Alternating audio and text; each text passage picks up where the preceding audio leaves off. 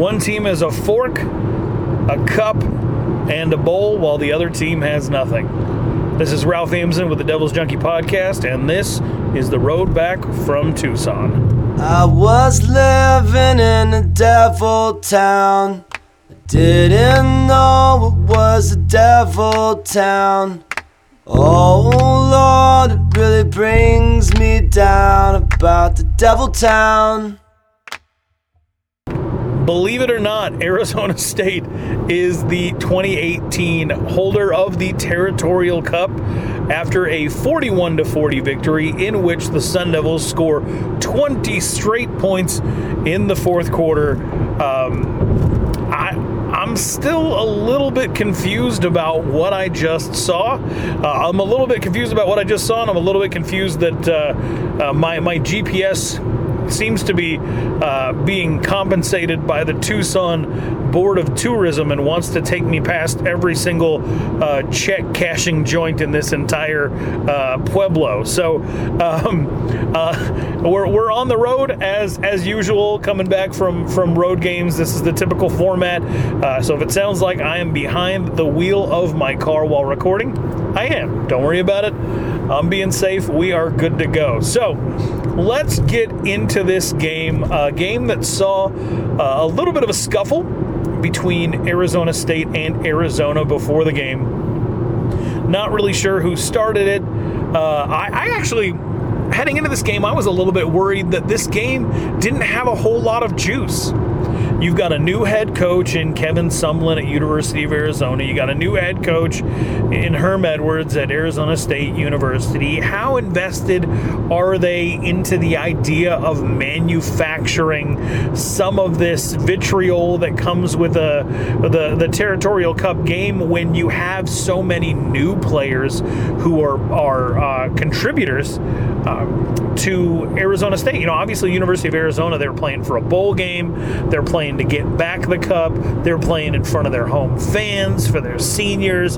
They've got a lot to play for, but if you're Arizona State and even-keeled Herm Edwards, you know, what have you got really to get jacked up about? You know, you currently hold the Territorial Cup. You know you're going to a bowl game, but you don't have a shot at the Pac-12 South championship, and I mean, you obviously want to win this game. If you're a fan, I felt like if you were a fan, you're much more invested in the Territorial Cup this year with this current crop of players, just because you didn't. I mean, in the day and age of social media, stuff leaks out, right? Tony Fields, at least at the beginning of the week, tweeted just "scum" with an exclamation point, and that's how you knew it was really on from their side. But you know, there's a little bit of a scuffle before the game. And then, you know, you see a couple of, you know, things get chippy throughout the game between some players, as it usually, you know, is wont to do.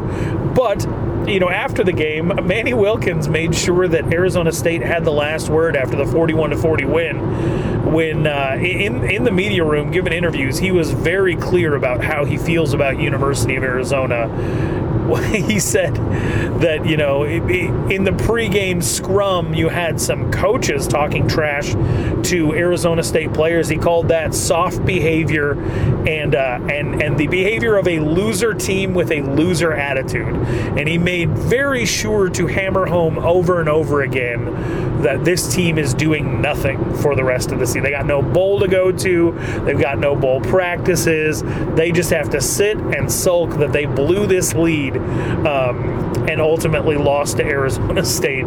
So let's talk a little bit about how we got to 41-40. University of Arizona just came out with a better game plan, and essentially they dominated this game for three quarters.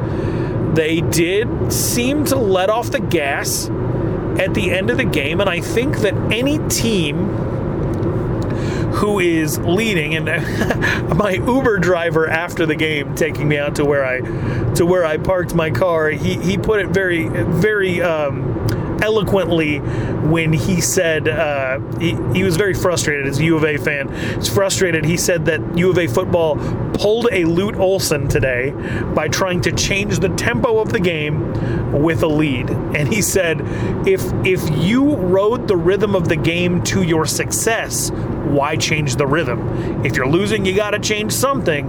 If you're winning, you go with what got you there. And I mean, why even have a podcast when my Uber driver's spitting out that kind of wisdom? Thank you, Robert. But he's right. I mean, University of Arizona was in a situation where, you know, they're up 19 points in the fourth quarter, and you could tell palpably they let off the gas. They changed up their play calling. Up until that point, while special teams was definitely a major issue for Arizona State today, and University of Arizona just dominated Arizona State as far as special teams go, offensively, in the second half, you saw University of Arizona opening massive running lanes, playing with tempo. You saw Khalil Tate in the first half especially making lots of plays with his feet. And whoa, if you have not had a chance to see Khalil Tate play in person, you know, take the rivalry hate week goggles off for just a second, which, I mean, it's easier to do now that you're celebrating a win. You have to admit, some of the things that Khalil Tate is able to do are just mind-bending. You take away the fact that he rushed for 1,400 yards last year in 2/3 of a season, and you bring him into this year under Noel Mazzoni, the offensive coordinator who used to be at Arizona State, and they want to make him into more of a pocket passer, and then he sort of forced even more into that role when he busts his foot up against Houston earlier in the year. He's even, you know, he missed entire games this year, but he has slowly morphed into a dependable, for the most part, pocket passer who creates the world's largest pocket by moving laterally with incredible quickness, always keeping his eyes downfield. You know, we've talked about one of Manny Wilkins. If one of Manny Wilkins' greatest weaknesses is not being able to throw on the run when he gets out and he's scrambling, all that talent somehow slipped into Khalil Tate, because I've not seen anybody, maybe Aaron Rodgers, who is better at getting out on the move and letting the ball go off their back foot or while going out of bounds. And once University of Arizona changed the pace of the game, you know, the pace that they used to dominate, to go up 40-21, once they started running the ball up the middle to try to take time off the clock, you start to feel the momentum start to shift. And University of Arizona gave Arizona State that momentum. And then they turn around and they give Arizona State 2 extra possessions, with Khalil Tate being irresponsible and not just throwing the ball away or dropping to the ground for a sack. And he ends up throwing an interception to Ashari Crosswell. And then you have Tyler Johnson falling on a fumble on a messed up exchange between Tate and J.J. Taylor. And ASU, you know, they were given 2 gifts. Well, they unwrapped both of those gifts, and they put points on the board every single time until ultimately, you know, you have Arizona State at the end of the game getting the game-winning touchdown, going up 41-40, and then having to play defense. The University of Arizona gets the ball with about 2 minutes left. They're slowly marching down, and they get Josh Pollock set up for a game-winning field goal. Up until this point, not only has he boomed every single kickoff through the back of the end zone, he's also 4 for 4 on field goals, and he shanks it. He goes wide right, and Arizona State gets to celebrate on the field, take a knee. You had them, you know, embracing N'Keal Harry in tears, Manny Wilkins in tears, just jubilation everywhere. And, of course, Chase Lucas getting yelled at by Rob Likens for dancing on the A at midfield long after University of Arizona had cleared the field. But up until that point, this was a game that University of Arizona had really put a coaching clinic on, it felt like. You know, University of Arizona is a team that had given up 7 touchdown passes the previous week up in Pullman, Washington. Well, ASU only had 12 pass completions heading into the fourth quarter. They only had 12 pass completions, only 5 more than Washington State had touchdown passes heading into the fourth quarter. So, there was a lot of frustration on Twitter, on the message board, on Facebook, with, this just being another slow start game, this just being another game where Arizona State seemed to want to just put themselves in a position to hang around so that they could hopefully draft past at the end for a win. And that hasn't been a winning strategy for Arizona State in several of their games, and has caused quite a lot of frustration, especially, it's going to cause a lot of frustration in the Territorial Cup, where it's your hated rival, and beyond that, you are supposed to be the better team with more experience, more talent, and University of Arizona just coming off one of the most embarrassing losses in program history. And so, to see Arizona State not be able to move the ball, Benjamin only had 17 yards on his first 10 carries. I think at halftime, Manny Wilkins was maybe only 8 of 13 passing and had only targeted N'Keal Harry 4 times. Most of that was late in the second quarter. The frustration was palpable because it seemed like it was the same roadmap, the same design for some of the trouble that they had gotten into in previous weeks. The third quarter wasn't much help. Manny Wilkins couldn't connect with anybody in the passing game. He was struggling. Benjamin was starting to get his. Benjamin was starting to run the ball really well, but at the same time, not all facets of Arizona State's offense was working. Coupled with the fact that, anytime that they would do something good, or, ASU took a safety, they had to kick off, and that ball almost gets run back for a touchdown. And so, anytime that you have Brandon Reese trying to make multiple tackles in a game, you messed up. You're in big trouble. And it really just ultimately felt like University of Arizona surrendered the momentum and then surrendered the ball a couple of times to just gift Arizona State this 1-point win. The 9th game, by the way, the 9th time that Arizona State University has been in a 1-score ball game in 2018, which at the end of the game, Herm Edwards says is not sustainable, said it's bad for his heart. He had his 2 daughters in the room, pointed to them, pointed to his heart, and laughed a little bit. But I want to talk about Herm Edwards because, we're still in the first year. There's some dissatisfaction. We talked a lot on last week's podcast, the road home from Eugene, about how much you differentiate this year and the previous year when you're entering the Territorial Cup with the exact same record. And people made a lot of really great points about how Arizona State is set up for success.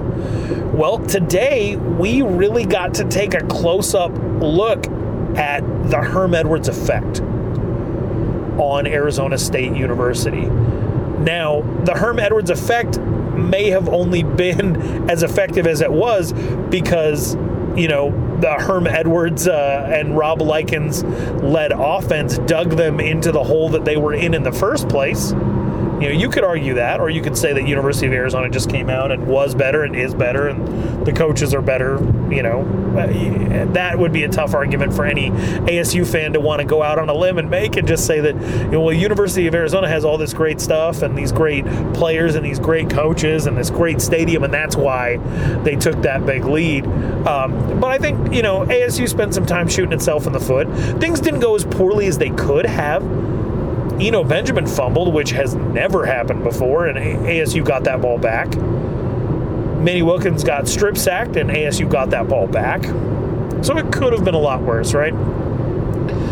But at the same time, Herm Edwards is so even-keeled. This Arizona State University team is so battle-tested from the 8 previous 1-score games that, to be honest, the offense, when they weren't on the field in that fourth quarter, they were cool, calm, collected. They just looked bored.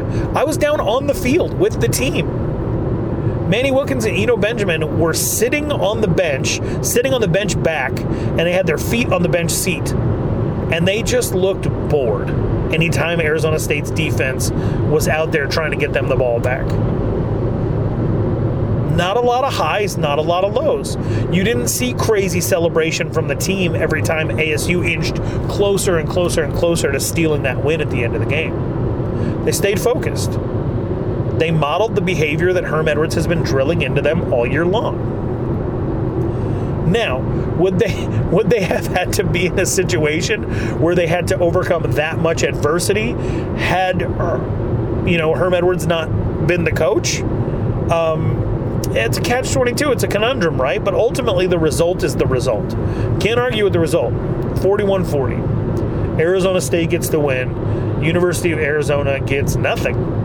No bowl practices. And I don't think University of Arizona is too upset about it because some of these crummy bowls that Pac-12 teams would get an opportunity to play in actually cut into your ability to recruit before the next dead period, and the recruiting cuts into your ability to actually have good focused practices with some of your players. So I think Kevin Sumlin's looking out at his team and saying, well, I need to upgrade in a lot of places.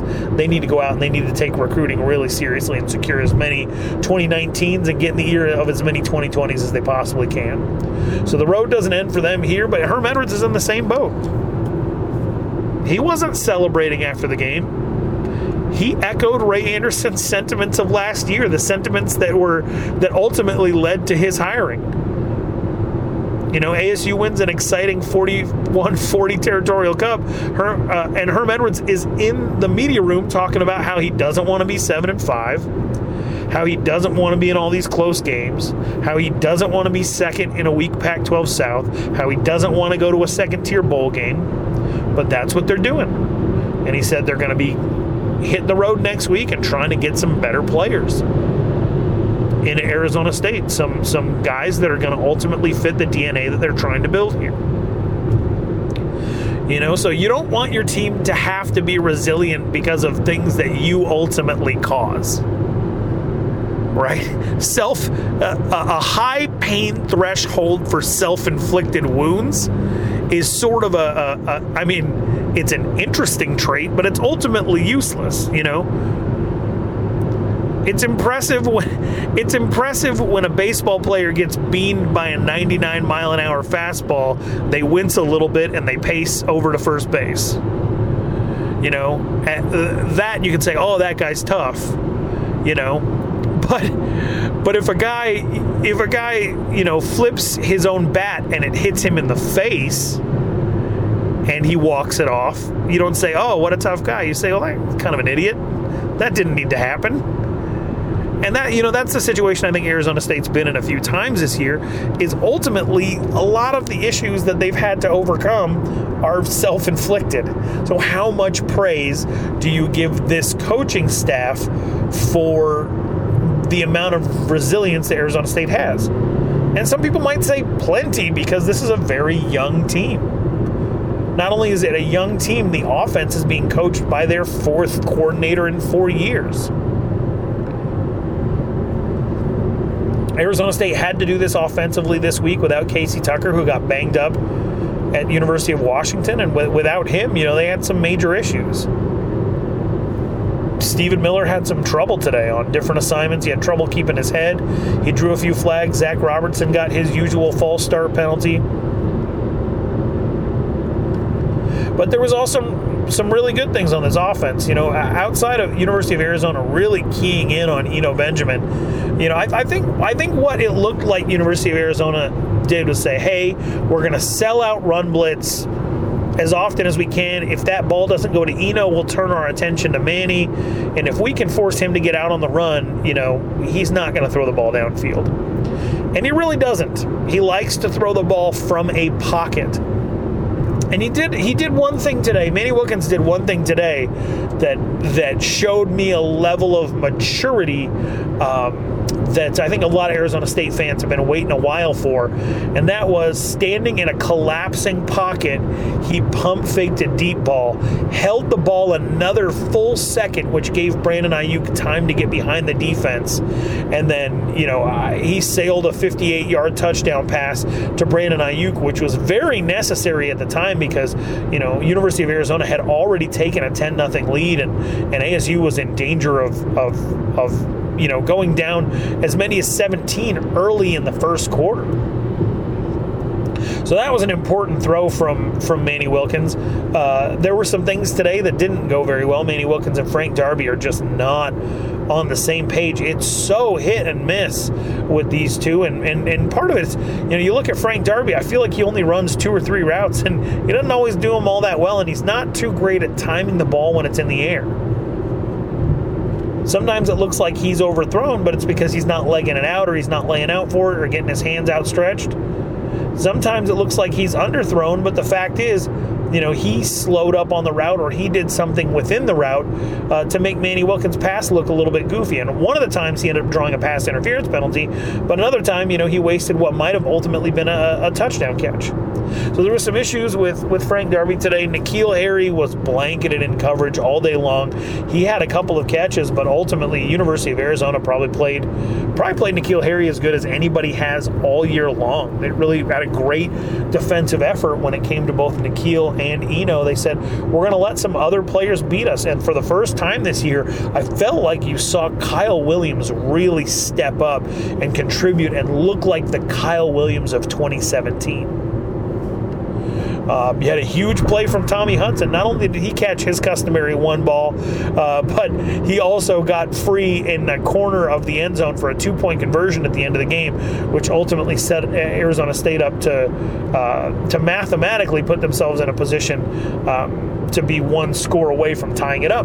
Of course, ASU ends up kicking a field goal and then getting the ball back and scoring a touchdown to go up 41-40. But that 2-point conversion from Tommy Hudson, that was huge, because if he doesn't catch that, then ASU has to be thinking to themselves with not a lot of time left that they're still in a 2-possession game.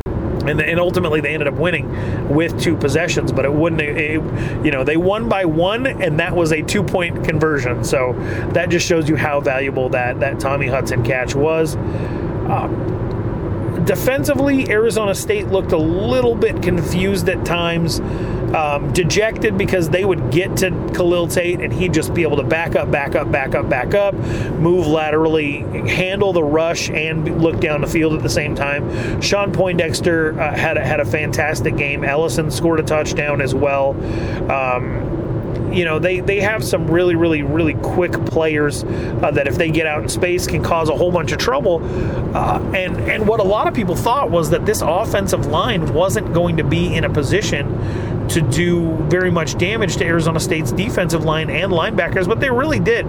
They opened up some great holes for J.J. Taylor in the second half, and I just overall, University of Arizona, if you are being objective and you're only taking the first 54 minutes of action into account, you have to be impressed with what University of Arizona was able to do offensively against a defense that has not given up 40 points all year.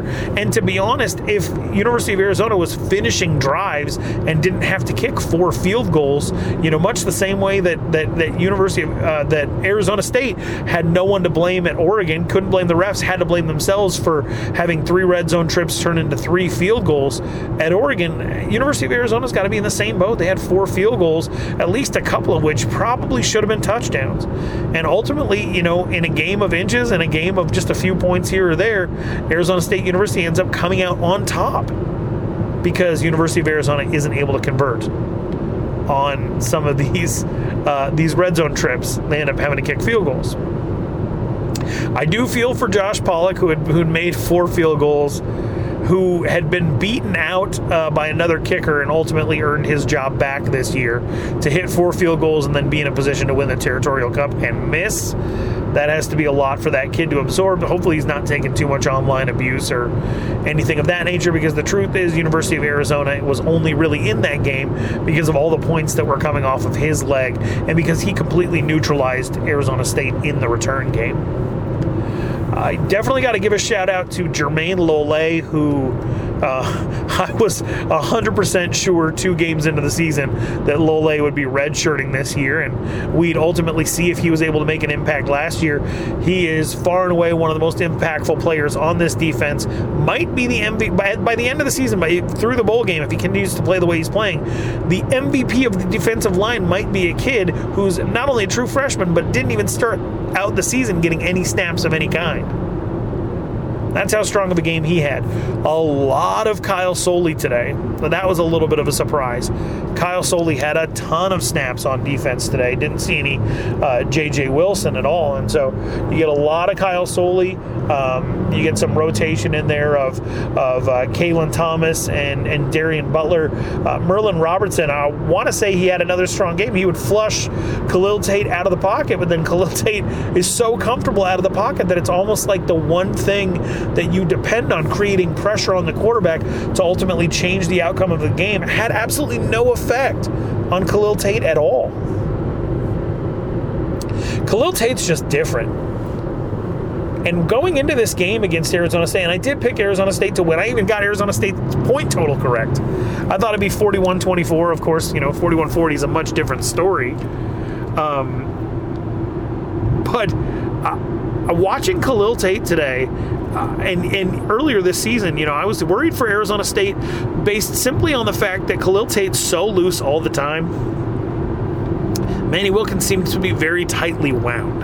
And there was a lot of pressure on Manny Wilkins. If ASU was facing any pressure at all to go and get this win, it would ultimately be that Manny Wilkins was facing the pressure that he needed to go and get a Territorial Cup in Tucson before his college career is over. So, let's look at Manny Wilkins' resume. Let's talk a little bit about this. He beat a top 5 team at home in Washington. He's got a couple of victories over really strong out-of-conference opponents, including a ranked one in Michigan State, but also beat Texas Tech at home. He beat Oregon for the first time in forever, so an ASU quarterback definitely needs credit for beating Oregon. Got both of the LA schools in the same year, which hasn't happened in a really long time.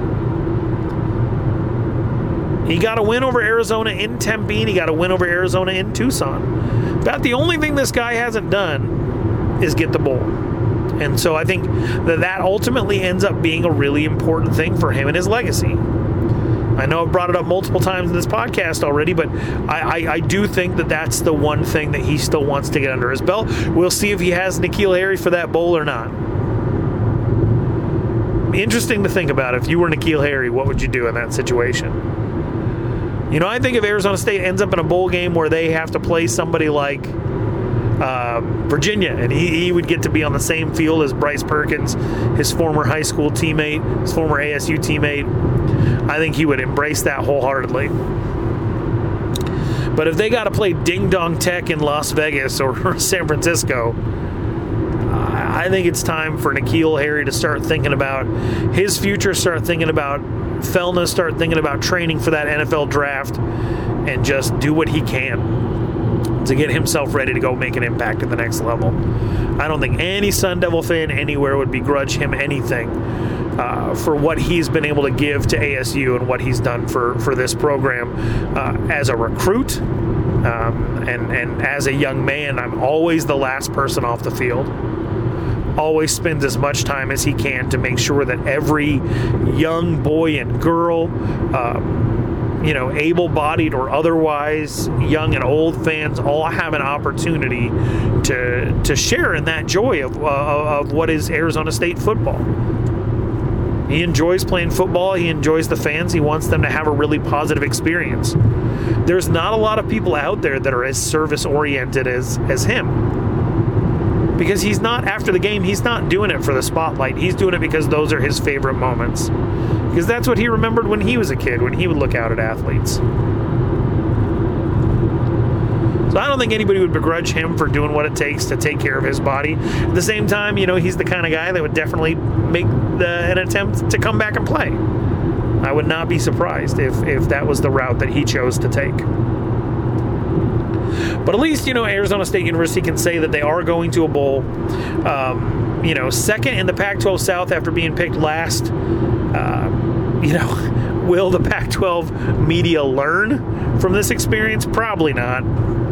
There are a bunch of people who don't watch each other's teams. A bunch of people on a beat. You got John Wilner, you got a couple of others, at The Athletic who pay attention to more than one school. But ultimately, people heard Herm Edwards was hired. That's a guy from the TV.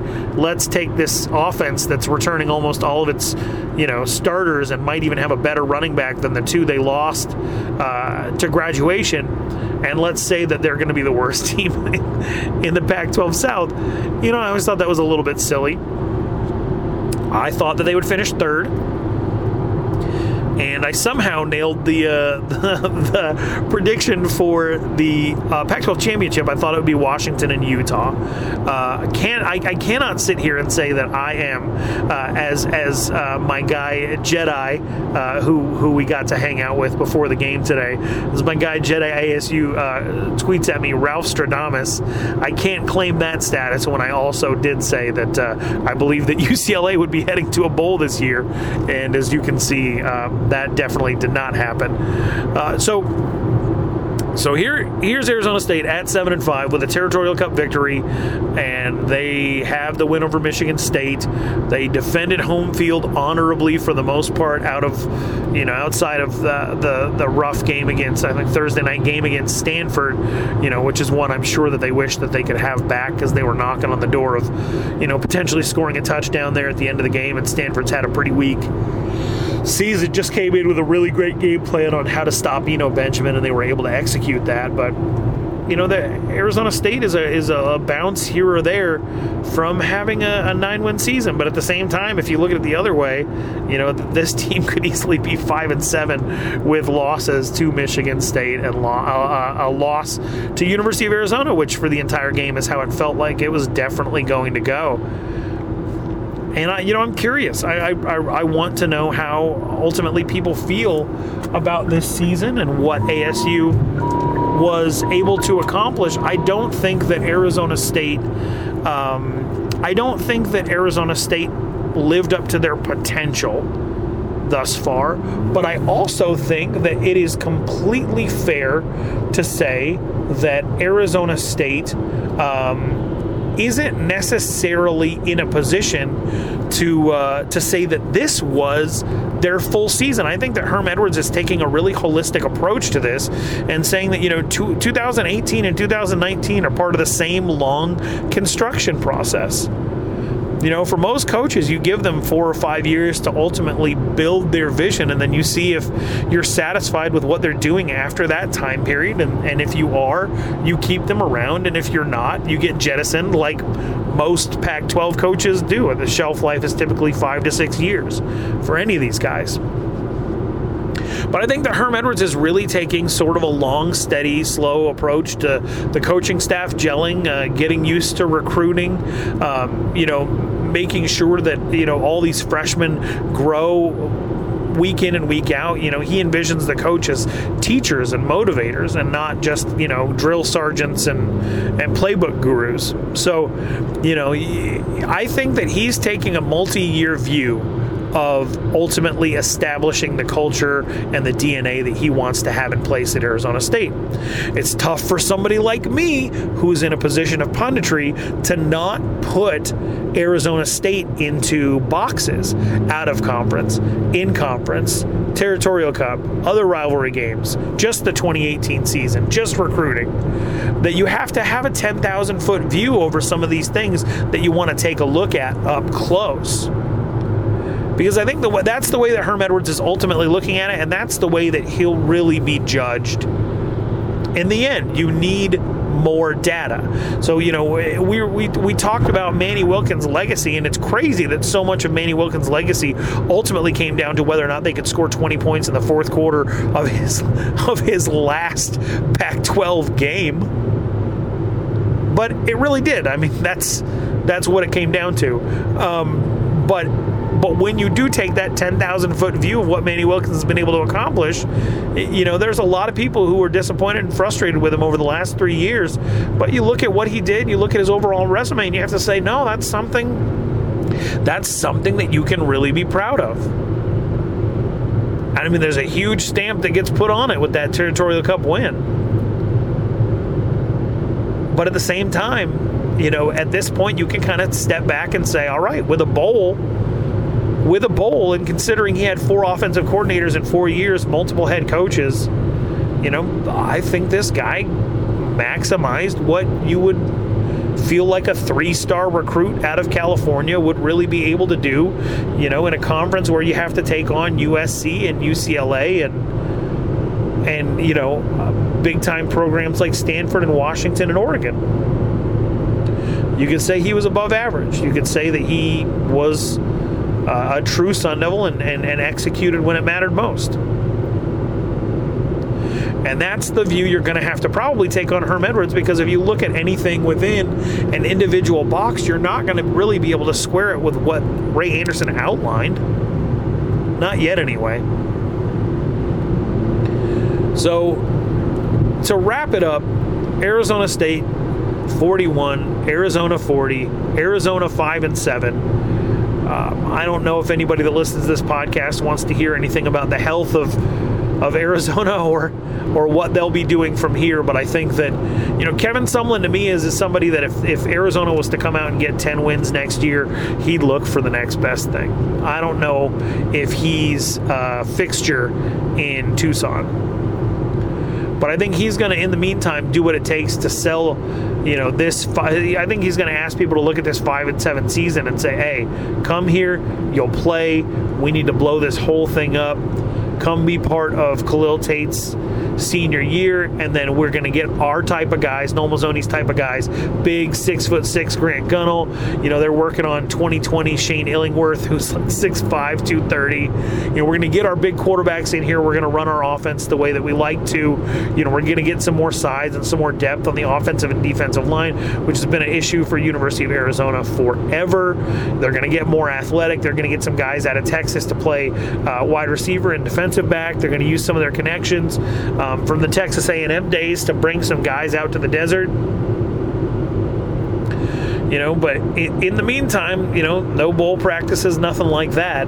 But I think that University of Arizona, even if they're set up for a bright future, I'm not sure that you can look at Kevin Sumlin and his assistants, talented guys like Demetris Martin as far as, you know, assistants and recruiters, Noel Mazzoni as far as developers of quarterbacks. You've seen what he did with Khalil Tate this year, and it's just a phenomenal job by Noel Mazzoni, who I know Arizona State fans definitely have their frustrations with from his days of just, you know, running bubble screens to the outside and mixing some deep balls in. But he did a phenomenal job this year in working with Khalil Tate and reshaping his game and turning him into just as dangerous of a passer as he is a runner.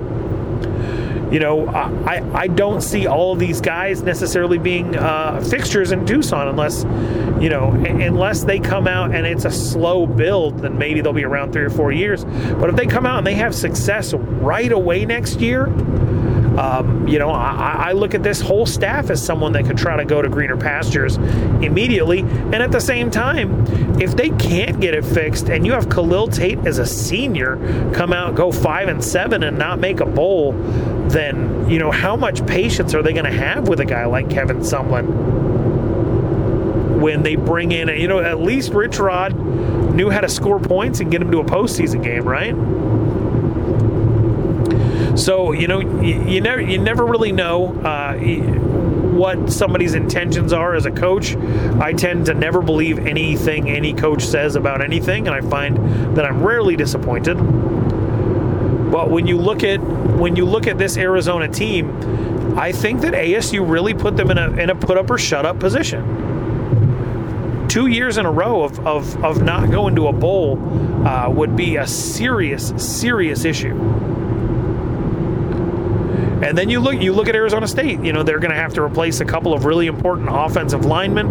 They're going to have to replace their quarterback.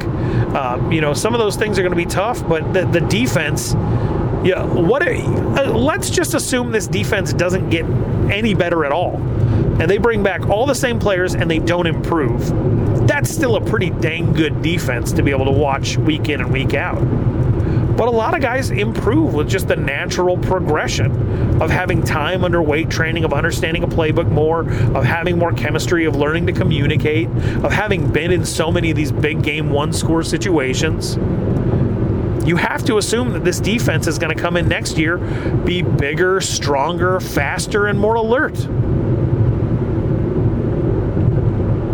So it feels like, and it's amazing what one win can do, but it feels like Arizona State's trending up.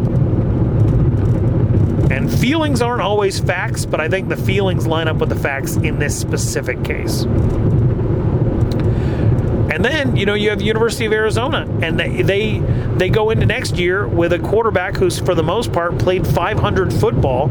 And while he's an incredible, exciting athlete, you got 1 year left of him. He was supposed to win a Heisman this year. He's standing on the cover of ESPN, the magazine, ready to, now that he wasn't going to run the triple option, and they brought in Kevin Sumlin, that this is a guy who embraced the fact that, he was going to be in Heisman contention. Does he get those same whispers next year after going 5-7 this year? Probably not.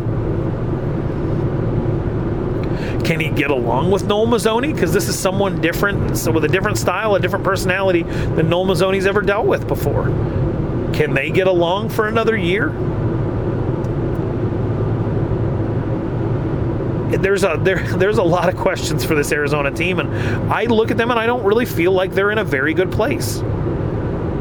I feel like Arizona State University, pending how the quarterback position plays and how they're able to replenish some of these offensive linemen that will be graduating in the next couple of years, and whether or not John Simon keeps hitting the lottery with some of these running backs they bring in, you're looking at an Arizona State team that has the opportunity, especially with USC being a mess and UCLA being a mess and Colorado being in a time of transition.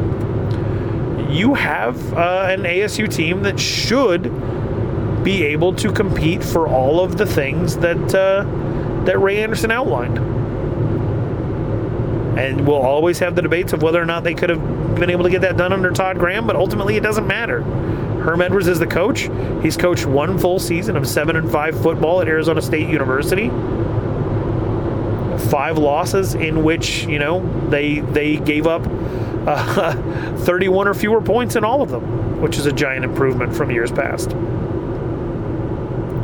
So I say things are trending up for Arizona State. Things are trending, treading water, we'll call it, for University of Arizona. And this Territorial Cup next year, it's going to be a really big deal because it's going to be Khalil Tate's last opportunity to try to get a win. I talked to him before the season, and he wanted everybody to remember what the score was when I got hurt in 2017. That's what he wanted Arizona State players and fans to remember.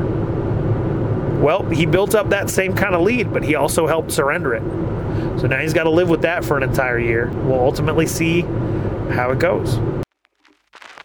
Mama Mavis, oh mama, they try my patience. Is gone, who is left to save us? We mourn, I'm praying for my neighbors. They say the devil's at work and is calling favors. You say I'm dangerous, I speak for the nameless. I fly with the vultures, I be with them bangers. If change don't come, then the change won't come. So after the game, I asked you to tweet me your reaction to the game and said that I would read it on the show.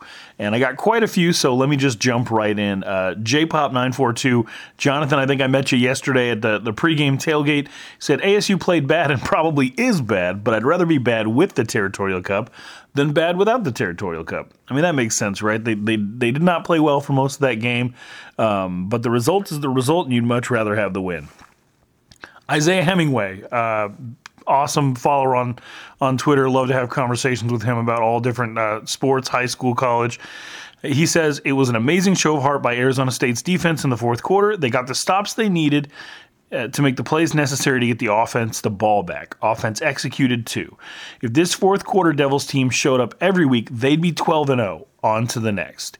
Manny Wilkins actually made a comment about that after the game about just how good Arizona State has been in the fourth quarter, both offensively and defensively this year. And Isaiah's right.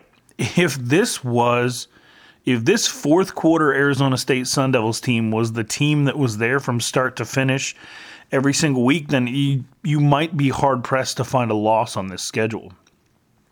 Jordan Ham, Sports 360 AZ, he was out at the game with us. He said the pre- and post-game interviews were the best they've had all year. Definitely definitely much easier to talk to the media when you're not frustrated about not being able to come all the way back and a close loss. Jefferson Jones, at 3J485 on Twitter, he said, my first reaction is that I'm frustrated, second, disgust, third, embarrassed, fourth, raised blood pressure, and ultimately jubilation. Immediately talk trash to the family members that are U of Pay fans via social media. Then he tweeted me a picture of the University of Arizona A, but instead it's an L in the same font. Let's see. Josh Brewer just sent me a meme. It says, I set my DVR to record The Biggest Loser, and it keeps recording U of A football games. At Proud Devil Alum on Twitter said, I screamed, cussed, jumped, and slumped throughout the game. At the end, I damn near cried. What a great way to send out these seniors and soon to be pros.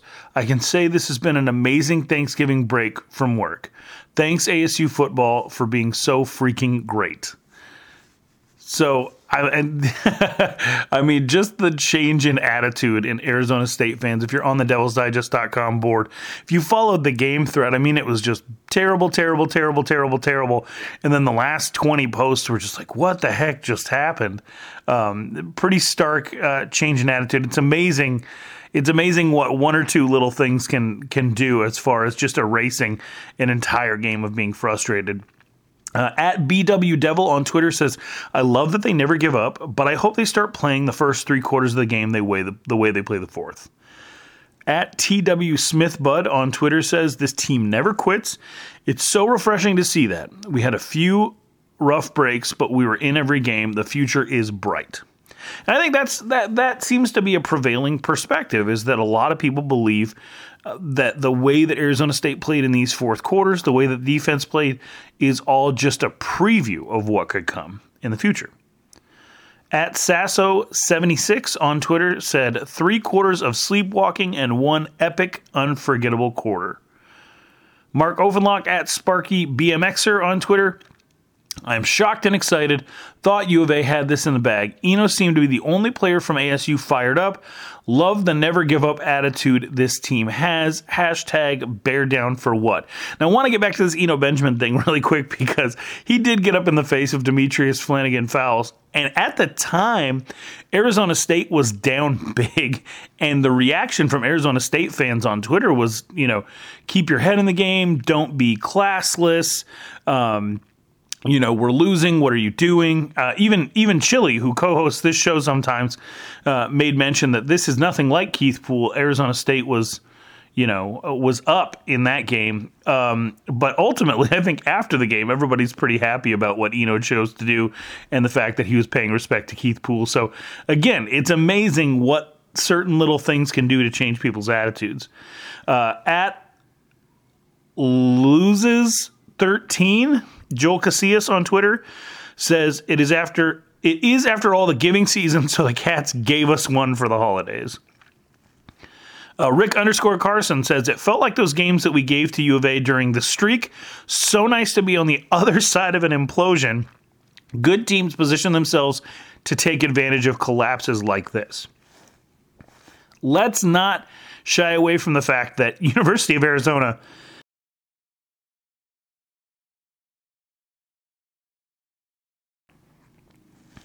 definitely gave Arizona State opportunities to ultimately win this game. At the Chris Highland on Twitter says, amazing comeback considering we had no right winning this game the way we played most of the game. As Herm once said, though, you play to win the game. Proud the guys never quit, and I think that is reflective of the imprint Herm has put on the program. Go Devils. At Double Devil said, I'm incredibly hyped, thankful that U of A is the U of A that crapped that away. Even if the kicker makes that at the end, I'm still proud of how the team battled back. Now, that's an interesting proposition. If Josh Pollock hits that field goal at the end of the game, which maybe gives about 12 seconds left, which probably isn't enough time for Arizona State to respond. Then you have a 43-41 University of Arizona win. And I think that at that point, maybe some people, obviously at Double Devil on Twitter, says that he'd be proud of the team. But I think, I think there you'd still have a huge portion that said too little too late and were upset and disgusted by the result. But ultimately the field goal misses and the attitude is, we're incredibly proud of how they battled back. It's amazing how much rests on the leg of the opposing kicker, which isn't the first time in Territorial Cup history. Crafty_Devils on Twitter. Crafty Devils, a great follow if you don't follow them. Absolutely unreal, just so improbable, lackluster first three quarters, but this team has never given up all season. So frustrating we lost winnable games this year. Special teams awful all season and impacted many games, in my opinion. I do not disagree. The special teams has been just curious to watch. It seems like they're always experimenting with some new formation or some new way of lining up to punt. A punt is a punt and a kickoff is a kickoff. I don't fully understand everything that goes into trying to perfect or tweak something that has been around since the beginning of football. But that's what you see from this team week in and week out, doing little things here and there, experimenting on special teams, trying to get some type of advantage, switching in and out punt returners, putting guys in motion on punts and things like that. And I don't know if that has any impact on the ultimate results, which have not been great. Definitely hurt the team against Oregon, definitely hurt the team against University of Arizona. But I do know that, I see things that I don't see other teams do, and I see Arizona State with negative results that I don't see from other teams. So in my head, those things correlate. Maybe they are not correlative, but in my head, I say like, oh, what's this weird, cute formation that Arizona State's trying to do? Then you see them make a mistake, and you say, oh, well, maybe the two are related. And so, yeah, I think special teams has definitely been an issue for Arizona State this year. Justin Prestegard on Twitter says, willing to admit that I turned it off when they kicked the field goal and put ASU down 16. My dad called me when they won. He told me I was a dummy. Your picture of Chase and N'Keal is priceless. Their relationship is authentic. If you follow me on Twitter at Ralph Amsden, I tweeted a picture of N'Keal Harry and Chase Lucas just in embrace after the game, and N'Keal in tears. With this potentially being N'Keal Harry's last game, and so definitely a really, really big one for him. And I got a follow-up question to that. I'm curious about N'Keal. If he's leaving early, when can we expect to hear the news? I think that you would probably, if he, well, first of all, he is leaving early. He's not coming back for his senior year. So if you haven't heard the news yet, just count that as you hearing the news. But I think you'll maybe hear something regarding whether or not he's playing in the bowl game when it's determined who, Arizona State might ultimately be matching up with in whatever bowl game they end up getting. At Versa Tyler TV on Twitter. Also, Ashari Mother Bleeping Crosswell is a baller on this defense. Expect big things from him. I love this tweet because I've spent a lot of time this year. I just every week retweet an Ashari Crosswell tweet every time he makes a mistake. And he's very young, and he makes about one or two mistakes per game. But in the last few weeks, he's inching closer and closer to being this defense's MVP with some of the big plays that he's making. He's put him in trouble a couple of times, as he did in this last game against University of Arizona. But ultimately, making that interception at the end of the game puts Arizona State in a position to win. And all you can ask of a guy is to, if he makes a mistake one play, to come back out, keep focused, and get it the next time. And that's exactly what he did. Let's see. And last but not least, at AJ Shap 1 on Twitter. What the F, we won, which is a pretty great way to sum up what just happened. So anyway, my name is Ralph Amsden. I have been the host of the Devil's Junkie podcast for the last few years. We got a special episode coming up for you in a couple of days with myself and Hode Rubino, so stay tuned for that. That should be released on Tuesday or Wednesday. The Pac-12 Championship's coming up. That's going to be a game between Utah and Washington. Make sure to tweet me. Let me know who you think is going to be representing the Pac-12 in the Rose Bowl and who you think maybe they're going to be going up against. It looks like there's a potential for maybe Ohio State to go to the college football playoff. So who knows who the representative that the winner of Washington-Utah might ultimately end up meeting. Support devilsdigest.com if you can by subscribing. I think if you buy an annual subscription, it comes out to be less than $9 a month, which is an absolutely fantastic deal to be part of that great community. I'm very thankful for everything they've done for me over the years.